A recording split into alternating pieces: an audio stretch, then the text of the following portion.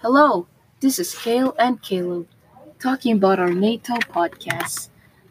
Canada's role in NATO is to ensure peace and security to other North Atlantic countries, and it is one of the cornerstones of Canadian security. Canada has been in NATO since 1949.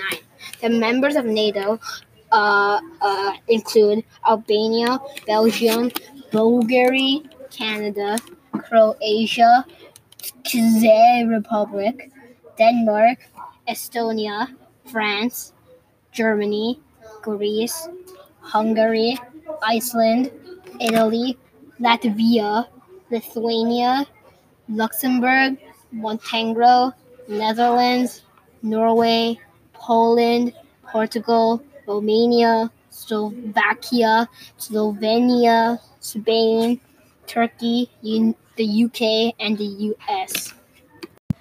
NATO was established since April 4, 1949, as a political and military alliance in 29 North Atlantic countries. What is the UN? The UN is an international organization made in 1945. It is currently made up of 193 members.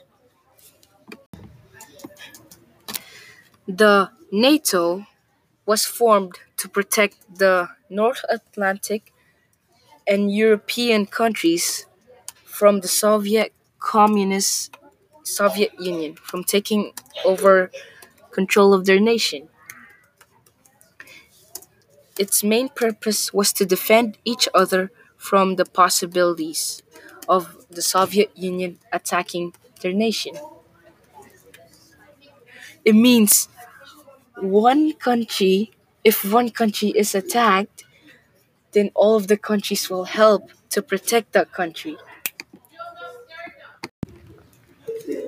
The purpose of the UN is to maintain peace and security, to take effective collective measures for the prevention and removal of threats to countries and the world.